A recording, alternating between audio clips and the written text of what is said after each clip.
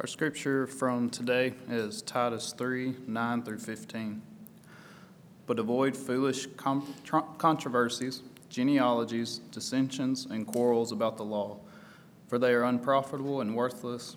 As for a person who stirs up division after warning him once and then twice, have nothing more to do with him, knowing that such a person is warped and sinful, he is self-condemned.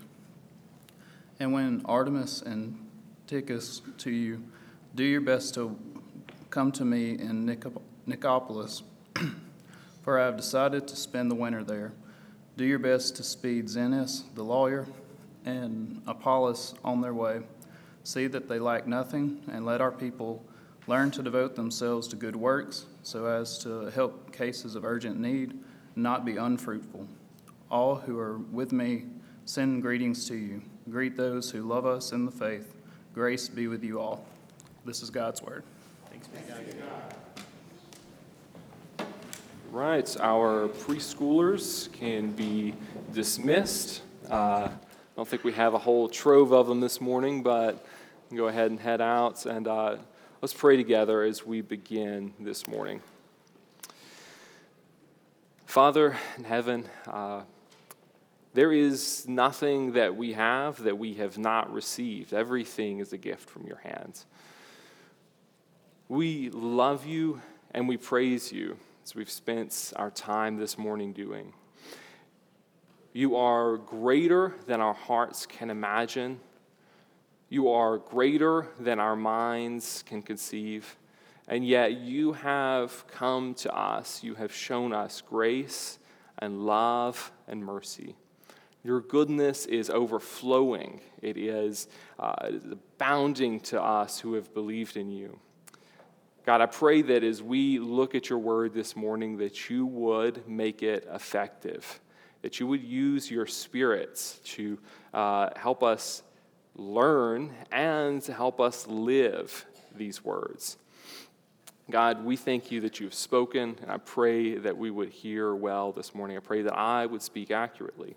I pray that your grace would be evident in this passage. We pray all of this in Christ's name. Amen. So I hope you all had a happy Thanksgiving. I hope you all enjoyed spending time with your family. Hope you all enjoyed eating your big meals and having some time to sit back and watch some football games. Speaking of which, I think maybe it's just the food, the overeating making me feel ornery, but I do want to share the most controversial, I think, opinion that I've ever given from this pulpit, and it's this. There is just not that much difference between college football teams. There's just not. No, you don't want to hear that, but it's true. At the end of the day, you've got everybody has these massive stadiums that hold thousands and thousands of people. Everybody's got their super talented 18 to 22-year-olds. Everybody's got their tired old man who's coaching. Everybody's got their mascot and their sayings. Sure, some of those things can be different. One team is a red team, one team is a blue team, one team is on the west side of the state, one team's on the east side of the state, one has for instance, an elephant as a mascot, and one has a tiger. Everybody's yelling things, they say Roll Tide or War Eagle, just hypothetically. But at the end of the day, there's just not that much difference. It's all just kind of a fiction we make up to tell ourselves that these games matter. And yes, this is a publicly performative mental dissociation from the Iron Bowl, but that's beside the point. Ultimately, the truth is that you have these teams, and it seems like there's a big gap difference between them, but there's really not. People have murderous intentions about the results of these rivalry games, but at the end of the day, there's a lot of similarities between them. That is an example of a phenomenon that Sigmund Freud called the narcissism of small differences. And I don't agree with everything that Mr. Freud said, but I think he hit the nail on the head with the narcissism of small differences. Basically, it's the idea that you have these two groups of people who share way more in common than that pull them apart and divide them. There should be more driving them together than dividing them. Like Alabamians, for instance, they all eat white barbecue sauce and watch, listen to Leonard Skinner with their shirts off. And at the end of the day, though, they want to hurt each other over the results of a game between the red team and the blue team, just depending on who they identify with. And when it comes to like college athletics and that sort of thing, it's kind of silly. It's fun to an extent. We enjoy doing it. When it comes to the church, it gets a lot more serious. When these kind of divisions that happen that really aren't necessary, that are ultimately senseless, divide us, it threatens the very mission of the church. We've called this sermon series The Beautiful Church. We've done so because we believe that the church should be beautifully different from the culture that it's situated in. It should be beautifully proclaiming a message of salvation in Christ. It should be bringing life to a dead and dying world. But when we engage in senseless divisions, ultimately it is counterproductive to becoming the beautiful church that God has called us to be. So when Paul's ending this letter here, and he's wrapping it up, this letter to Titus, some of the last things he says have to do with avoiding these kind of senseless, pointless divisions. The reason is he wants this church in Crete to not only become a beautiful church, one that proclaims the gospel, one that is distinct from the culture around it, but one that remains a beautiful church, that continues to do these things. It doesn't let senseless divisions divide it and distract it from its mission. One of our students in our equipping class, I gave them the opportunity to write down some questions, pass them in to me for us to discuss at later dates. And one of them asked, why are there so many denominations? Our fracturing, our dividing is visible. It is obvious, and it is ultimately destructive to us. Perhaps, we could talk about like dividing of denominations and all of that, but perhaps you have been in the context of a local church that has experienced deep divisions over senseless issues. And you know the kind of damage that can cause to the ability for that church to do what it is called to do. My hope in looking at this passage this morning is that we would be better equipped to withstand the possibility of senseless divisions. So in looking at this passage, especially, we're going to be spending not pretty much all of our time really on these first three verses, verses 9 through 11.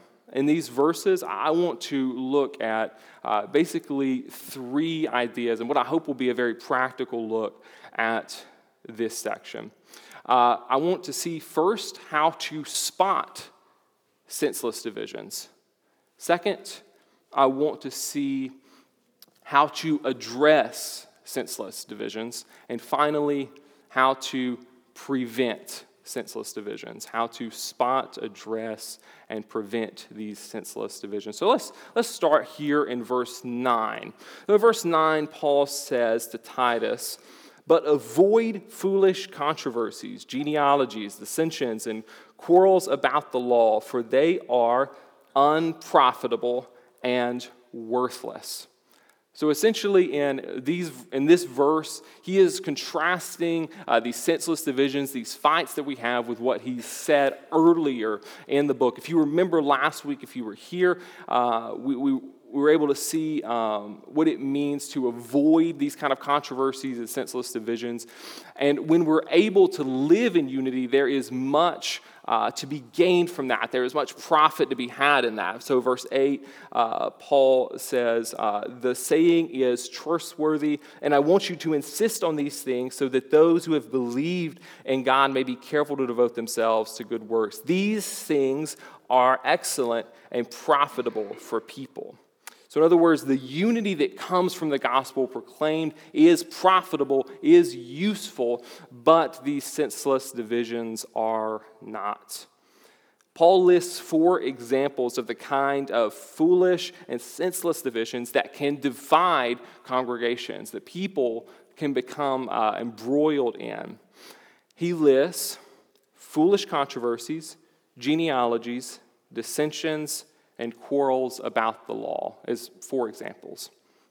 So based on these 4 examples, what I want to do is to make 4 observations about how senseless divisions can come about in a congregation. First one I want to look at follows this idea of foolish controversies. First observation I want to make is that senseless divisions are often characterized by foolishness. They're often characterized by foolishness. Some debates and some fights are just really not worth having. Like, for instance, you can take a lot of these ideas in culture, right? There are no shortage, if you want to go on social media right now, there are no shortage of foolish controversies to get yourself involved in, right? There are all kinds of debates about celebrities and who they are dating, and people argue about this, right? It's a foolish controversy. There are ultimately things that we can become conflicted over, that we can become involved in dissensions and fights over, that frankly lower our IQ points by even getting involved in them. They're just divisions and fights that are just not worth having. A lot of the times you'll see this happen in churches where they'll fight and argue about things that are not even theological. They're not even relevant to the scriptures, not relevant to God, not even relevant to like culture or anything. It's just questions over the building or schedules or when to have this, outside of church event or whatever. These kind of controversies ultimately are foolish, but they are not harmless. They are foolish. They are nonsensical to have as a kind of thing that would generate a lot of heat and division in a church. They are foolish, but they are not harmless. Oftentimes, even these foolish, non-theological, non-spiritual controversies can still cause real harm.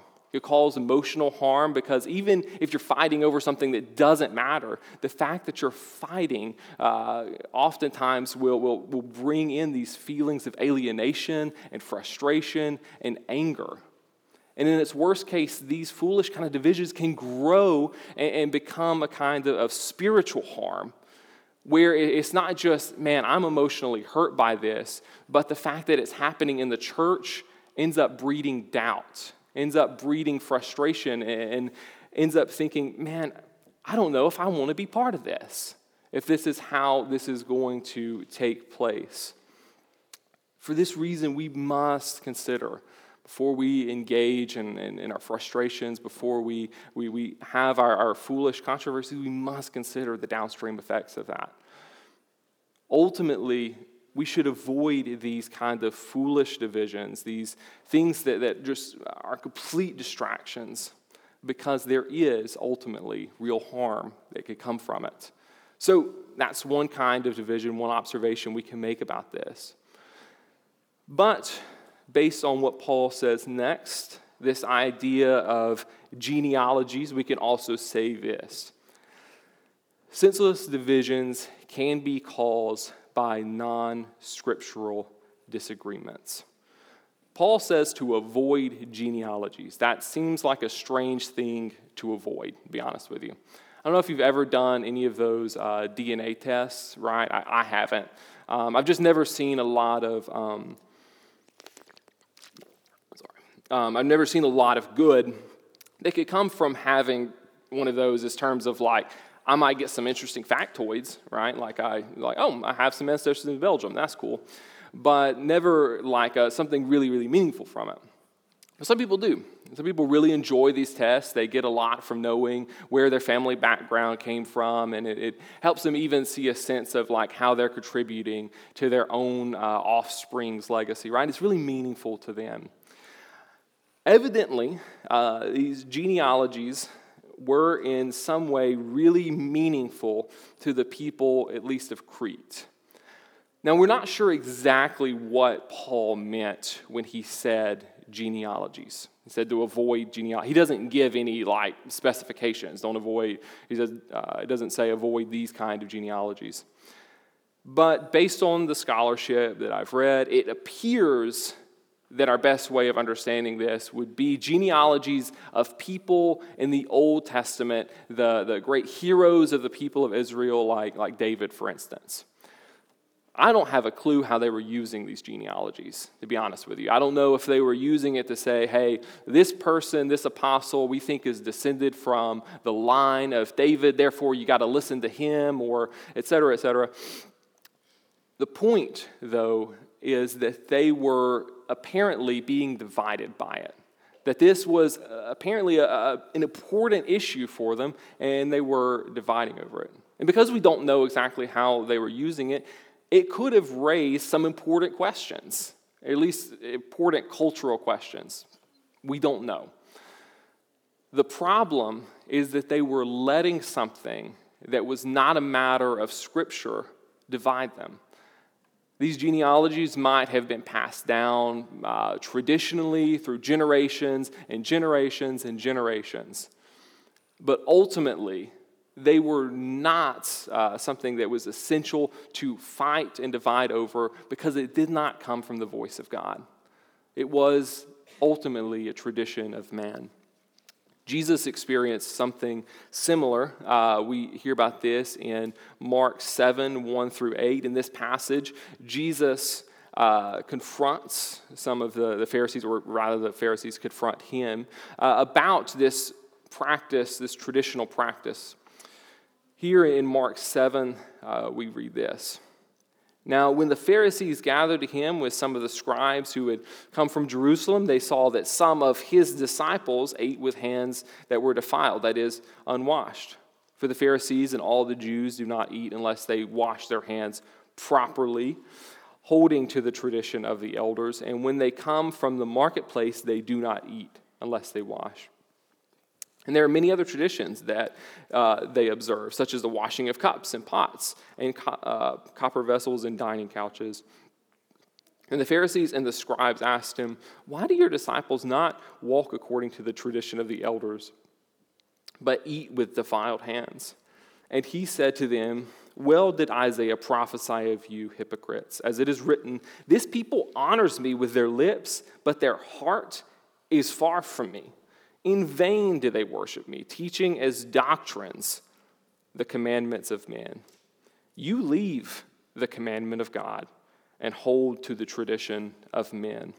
So Jesus' disciples here were eating with, it says, unwashed hands. I don't think it means that this was like a question of hygiene, right? That the Pharisees were like, "Oh, you people are nasty, right? You don't eat with, you don't wash your hands before you eat. You don't wash your cups." I think this is a very particular kind of washing, a ritual washing that symbolized cleanness. I am sure that this was incredibly important to the Pharisees. I am sure that this tradition had been passed down through generations. I'm sure that it symbolized something very important.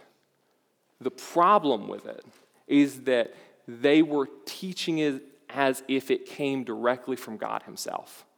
They were elevating something that was important but non-scriptural to the level of a divine command. They were saying, "Thus saith the Lord," when the Lord had not said that at all. Ultimately, we as a congregation can allow the same or a similar thing to happen. We take things that are really important, not just to us, but things that are just really important. Things like politics or cultural issues, and we elevate our opinions on those, whether they be, regardless of the level of importance or a level of sureness about it, we elevate them to the level of a divine command, to the level of something being proclaimed by God himself. And ultimately, while we're asking important questions, while this is an important issue, when we allow things that are not Scripture to divide us, ultimately it's a senseless division because we are allowing something to divide us that we don't have to. When Martin Luther split from the Catholic Church, when he had his final break, the problem is that he felt his conscience was constrained by the Word of God. We must hold the Word of God to be central and sacred to us. And there are times where splits are necessary for that reason. But we cannot elevate things that are not Scripture to the level of Scripture. And for that reason, we have to be intensely focused on Scripture, know them, and to be careful in the way that we understand and apply them. So senseless divisions, they can be caused by non-scriptural disagreements, by using these genealogies, however precisely they were doing that. Furthermore, senseless divisions can involve factions. Not fractions, factions, although I guess fractions works too, but factions, warring, fighting groups, clearly defined. You've got group A and group B. You've got the red team and the blue team, whose names still shall not be named.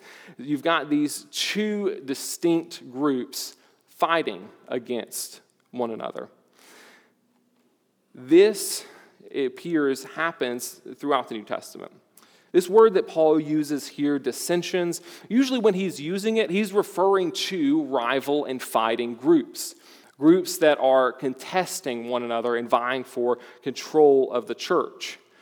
We see an example of kind of how this would happen for instance, in 1 Corinthians 1, as you see these rival and warring groups emerge and come into conflict with one another. In 1 Corinthians 1, verses 10 through 17, Paul says this: I appeal to you, brothers, by the name of our Lord Jesus, that all of you agree, and that there be no divisions among you, but that you be united in the same mind, in the same judgment. For it has been reported to me by Chloe's people that there is quarreling among you, my brothers. What I mean is that each one of you says, I follow Paul, or I follow Apollos, or I follow Cephas, or I follow Christ. Is Christ divided? Was Paul crucified for you? Or were you baptized in the name of Paul? I thank God that I baptized none of you except Crispus and Gaius, so that no one may say that they were baptized in my name. I did baptize also the household of Stephanas. Beyond that, I don't know whether I baptized anyone else. For Christ did not send me to baptize, but to preach the gospel, and not with words of eloquent wisdom, lest the cross of Christ be emptied of its power. In other words, there were clearly defined groups that were emerging in this Corinthian church. One group saying, I follow Paul, another Apollos, or Cephas, or Christ. You have all of these different groups saying, I follow this person. They were allowing themselves to become fragmented and divided into specific groups that warred with one another. When a church gets to the point where there are tribes emerging in it, that there are distinct units vying for control of the church, where these dissensions come about, that is where a church becomes in danger of a senseless divide. Ultimately, we are all united under the same Lord and Savior. We have the same King. We have the same Master. We are not working as different groups against one another. Rather, what binds us together, what ties us together, is the very death and life of Jesus Christ. We are united in Him. And for that reason, we should avoid segmenting ourselves off, growing dissensions among ourselves. We must be centered on Christ and not divide ourselves into these factions. Ultimately, doing so is a senseless, a pointless division. So that's another observation that we can make, that these divisions can involve factions. The last thing to note is that senseless divisions can be caused by false teachings. So Paul tells Titus to avoid quarrels about the law, for they are unprofitable and worthless. So he says to avoid these quarrels about the law. So this one we have a bit more information about. We have a bit more understanding of what this kind of controversy over the law would look like because we have examples in Acts 15 and Galatians 2 and how that kind of happened. Oftentimes, this was a question over circumcision, whether someone must be circumcised to become part, essentially, of the people of Israel and keep the law in addition to being saved by faith in Christ. The question is, must they be part of the people of Israel? Ultimately, this was a matter of importance for Paul. Right? He understood the seriousness of this. In fact, he got into a conflict with Peter about it in Galatians 2. The church at this time experienced this fragmenting and this dividing over this question of the law. And ultimately, it was a matter of false teaching. It was a matter of saying, of declaring that a person must keep the law to have faith in Christ. This was repudiated in Acts 15, and the apostles clearly taught against it. This was a matter of false teaching. False teaching brings about a couple of troubling realities. First, false teaching can deeply divide. False teaching can deeply divide. Because oftentimes false teaching is dealing with questions of the eternal state of a person's soul. It creates immense anxiety in people of thinking, man, I don't know, I can't be wrong about this. I've got to be right. I've got to be on the right path with this. So maybe I need to give this person a good shot here. Maybe I need to really listen to them and hear what they're saying. I don't want to be led astray, and I don't want to lose my soul. For that reason, false teaching can deeply divide. Another thing that's troubling about questions of false teaching that can emerge in churches or even outside the church in some extent is that false teaching raises crucial questions. It raises crucial questions. This question over whether a person must keep the law to truly be right with God is a crucial question. It is. It was addressed and solved here early in the church's life. And so it's not one that we debate often, usually today. But it's an important question. Likewise, all kinds of other false teachings and heresies throughout the church have raised important questions. We'll talk about those in our equipping class in the next few weeks. There are important questions that are raised by false teaching. For this reason, this idea about the quarrels about the law is a bit different from the rest of the list because it's a bit more serious. It's a matter of more urgent importance. Here, I think we need to give a couple of words. Number one, false teaching is not something that should be occurring in the church. For that reason, it's senseless for it to happen. When false teaching emerges in the church, the response, when it's truly false teaching, the response is not, hey, let's see if we can work this out, but it's, hey, you have departed from Christ. We're giving you a warning, but we might have to let you go. That is a very serious conversation, but it comes from a very serious issue. It comes from teaching willfully what the church has declared to be wrong and out of step with the gospel. Another thing to note about this is that there is a big difference between false teaching and asking questions. There's a huge gap between that, right? So quarrels about the law implies that there is someone already starting the fight about the law. In the same way, when someone is objectively straightforward teaching against the truth of the gospel, we must differentiate that from saying, hey, I had this question about this passage over here. Do you think we could talk about that? Entirely different scenario. So I think that's important to note as well. For this reason, addressing false teaching should be ultimately a senseless division. It shouldn't happen. People shouldn't be led astray in that way. So, spotting the senseless division, we can make these 4 observations about what senseless divisions look like. But what do senseless divisions do? What comes as a result of these kind of divisions? Why must they be avoided? Well, the first reason is that senseless divisions cause misrepresentation of the gospel. They misrepresent the gospel. As we talked about last week, so I won't spend a lot of time on this, the gospel should unite us. There should be a distinction in us, in our unity that we have. There should be a distinction in our unity that shows us as being different from the world because the gospel has been at work in us. But when we divide over the law, we lose that opportunity. We lose that distinction from the world. So in 2020, I feel like we had a great opportunity, and not just our congregation, but the body of Christ, right, the church, to display remarkable unity. And I feel like we missed that opportunity. Truthfully, I feel like we missed that opportunity to display immense unity. I think it's easy to be on the other side of that and say, man, I'm glad that's over. Glad we don't have to deal with that again. But what we have to be aware of is that's probably not going to be the last opportunity to display unity. So what I hope is that we can learn and grow and be equipped and ready for the next time that opportunity comes to be able to display true gospel unity, so that we would not be found to be misrepresenting the gospel through senseless divisions, but we would be united in Christ and displaying his worth. So that's one way. That's one thing that a senseless division can do. Second thing is that senseless divisions can cause mission drift.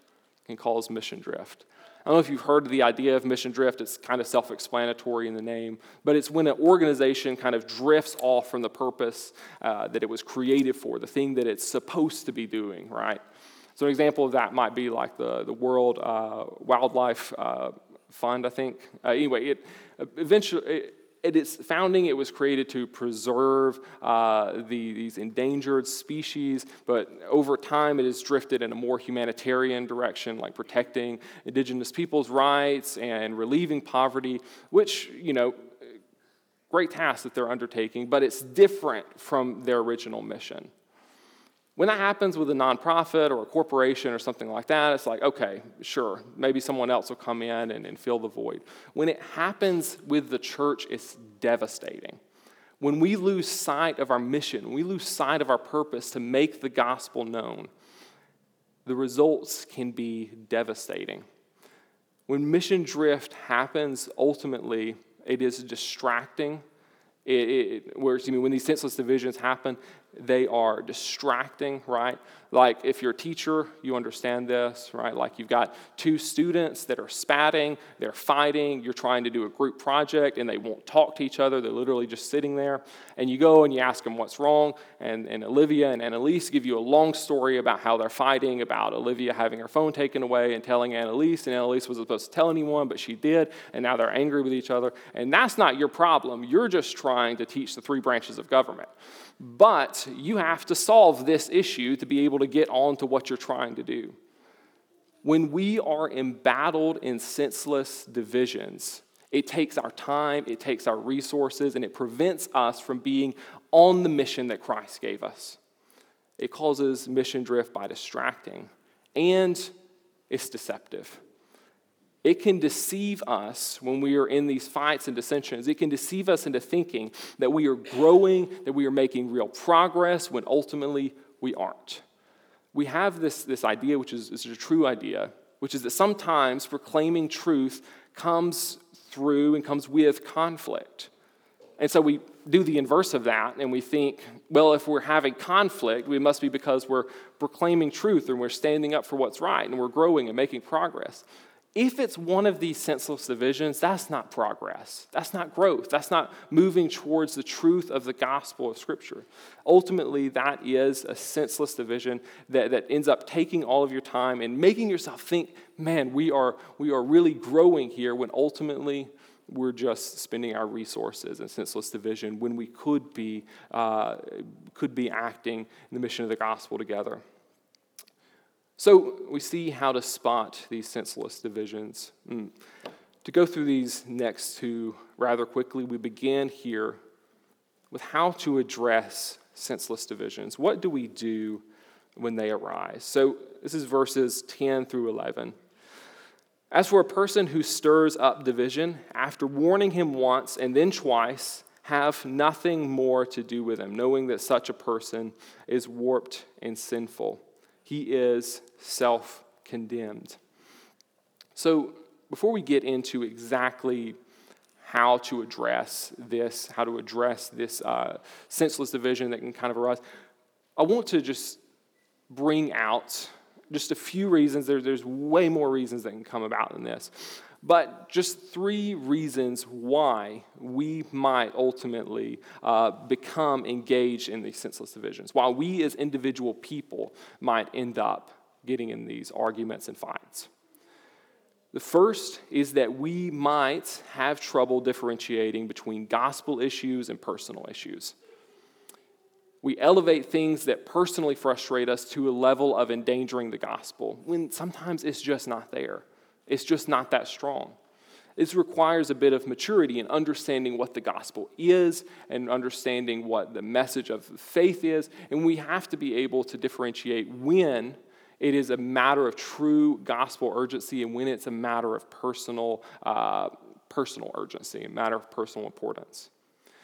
We might end up just being caught up in a larger conflict, whether that be a cultural conflict or a conflict within the church. We didn't intend to be a part of a division, but it happened. We might also just have an unhealthy attachment to controversy. Some people get along through life in constant kind of controversy and fights. And so when the opportunity for a fight arises, they take it because they're so used to operating that way. There are many reasons ultimately why a person may be involved in these kind of senseless divisions. But regardless for the reason, the process for addressing it is the same. The first way to address these senseless divisions is preventative.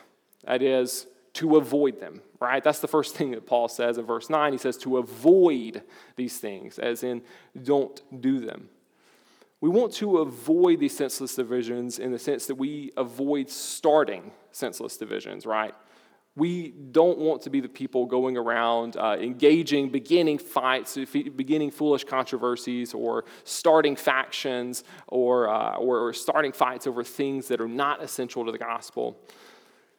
We don't want to begin or start these kind of senseless fights and divisions. We also don't want to engage with them. We want to avoid engaging in senseless divisions. Sometime, when you're in life group, might make a crazy comment. It might be totally off the wall. It might even be critical of our church or something like that. You don't always have to engage in that. You don't have to reply. You don't have to give a comment. Sometimes doing so actually just fans the flame. Sometimes someone makes a comment, they've had a bad day, or they've misunderstood things, perhaps. It happens, and then it goes away. Sometimes that happens. Sometimes it's best to just avoid engaging in these things. I think that's what Paul has in mind when he tells Titus to avoid these things, to not spend all of your time and resources in constant fights, but when possible, when available to you, to avoid doing so. Ultimately, though, that is not always possible. It's not always the right thing to do. It's not always possible. It's not always wise. And so he also gives a process for pursuing a senseless divider, pursuing and hopefully restoring someone who is engaged in this kind of senseless division. Essentially, Paul gives a 3-strike policy. He says, ask for a person who stirs up division, warn him once, and then twice, then have nothing more to do with him. It is ultimately a policy that is meant to help restore a church, to help correct a person who is engaging in this kind of senseless infighting and division. This process, as Paul describes it, ultimately is first remedial. By that, I mean that it's meant to restore a person. It's meant to bring them back to where they were. This word that he uses, warning, is often used in the context of a young person being trained by their parents. It's used in like a parenting context or sometimes in like an educational context, right? So it's more like a redirection than a like, hey buddy, let's sit down, we're going to have a talk kind of situation. It's an educational moment. It's an occasion to correct things. It's meant to restore people, not punish them. So this process, it should be focused on restoring a person, getting them out of this kind of conflict and back into a harmonious relationship with the church. This process ultimately also is fair. It is a fair process. And by that, I mean giving a 3-strike policy for a person who is stirring up division is plenty generous. The idea that a person would willfully continue to stir up division 3 times indicates that it is not ultimately unintentional. It is not just an incident. It's not from a lack of understanding, but it comes from a place of trying, intending to stir up divisions. When that has happened, we've reached that point, that person is self-condemned. They have demonstrated what is in their own heart. They have ultimately shown their own beliefs and actions to be truly intentionally divisive. This ultimately is a special responsibility for elders to go through this process of pursuing someone, restoring them, warning them, all of this. So for that reason, I want to give a special challenge to our elders, to the ones who are serving now, who will continue serving next year, who will begin serving next year. And it's this question: are you willing to go through this process with somebody? Are you willing to do this? I think this is an important question for me, right, that I've asked myself this week. If this situation arose, would I be willing to step in? The answer ultimately must be yes. We're in a must situation. The unity of the church for proclaiming the mission, for doing the mission, for proclaiming the gospel, it's too important to just kind of leave by the wayside. So it's a special responsibility for elders. But ultimately, we all have a responsibility for preventing senseless division. So we move now to how to prevent these things. Now, I'm not naive enough to think that if I could sit up here and just rant about senseless divisions until you had to carry me off in a gurney to North Mississippi Medical Center. We could have the best preaching in the state. We could have the most generally unified church. We could have a beautiful gospel culture. No matter what, ultimately, these senseless divisions will arise. My hope is that we can take some practices to prevent this from arising in our hearts, and some practices to help deal with it when the time comes. So there's 2 things I want to note here. First, we must learn to differentiate the voices inside of us. We must learn to hear the voices that speak, not literally, right, but like the where these ideas that come in our heads, where they come from. Whose voice is speaking? Is it the voice of Christ? Is it our own sinfulness? Where is it coming from? So for instance, when it comes to questions of avoiding these kind of conflicts and taking a more passive approach, we must learn to differentiate between the voice of prudence, which says it is wise not to avoid or not to engage in this, to avoid engaging in it, and the voice of cowardice that avoids engaging for our own self-interest. We must be able to hear that within ourselves. Why am I seeking to avoid this conflict? Is it for their good? Is it for the church's good? Or is it for my own personal good? Likewise, when we go in this process of pursuing others, we must learn to differentiate between a voice of courage that says, I need to pursue this person despite my not wanting to, and a voice of dissension that says, I want to pursue this person because I want conflict, or in some way it's going to make me happy to fight with this person or pursue this person or disagree with them. We must learn to differentiate those voices. the one of the Holy Spirit that calls us to do it for the betterment of others in our church, and the one that says to act for our own self-interest. Last of all, we must be able to differentiate between the voices of culture and of Christ. Culture seeks to divide people, seeks to divide us, seeks to divide culture at large, right? Paige and I were watching a movie this past week, and one of the main characters, he is a marketing consultant from New York, and he's called in to this union meeting for Christmas tree growers. And he is tasked with trying to come up with a way to get more people to buy real Christmas trees. And he said, no, you don't want to just go and approach this like, hey, growing a Christmas tree is or having a homegrown Christmas tree it's a great traditional family event. Is what you want to do instead is start a culture war and accuse all the people who are buying artificial trees of being fake Christmas haters, right? That are just trying to get through the Christmas season as quick as they can. The truth is, there are a lot of people that are, unfortunately, I say this with a lot of sadness, invested in dividing us, invested in dividing people in general. We must be able to differentiate the voice of culture that seeks to divide us, that stirs up anger and frustration at our fellow man, and that of Christ, which calls us to be unified and to act together in the gospel. Speaking of, last thing to note here is that we must maintain a dogged devotion to Jesus. We must be devoted to him above anything and everything else. To do that will call us first to meditate and to hold fast to Scripture, to know what it says, to know what God has spoken, because it is there we meet and know our Savior. I would call us to meditate on the gospel, to think clearly about what it means that Jesus has saved us, that he has redeemed us, so that we can have our hearts fixed on that and know what is most important and most central. The salvation that comes through Christ's death and resurrection. Last of all, I would say to imitate Christ. As we look to the Scriptures, to his conduct, to his actions, as we meditate on the gospel and consider what he's done for us, just as these earlier verses that we read later, and thinking about what Christ has done for us, what patience, what mercy he has given to us.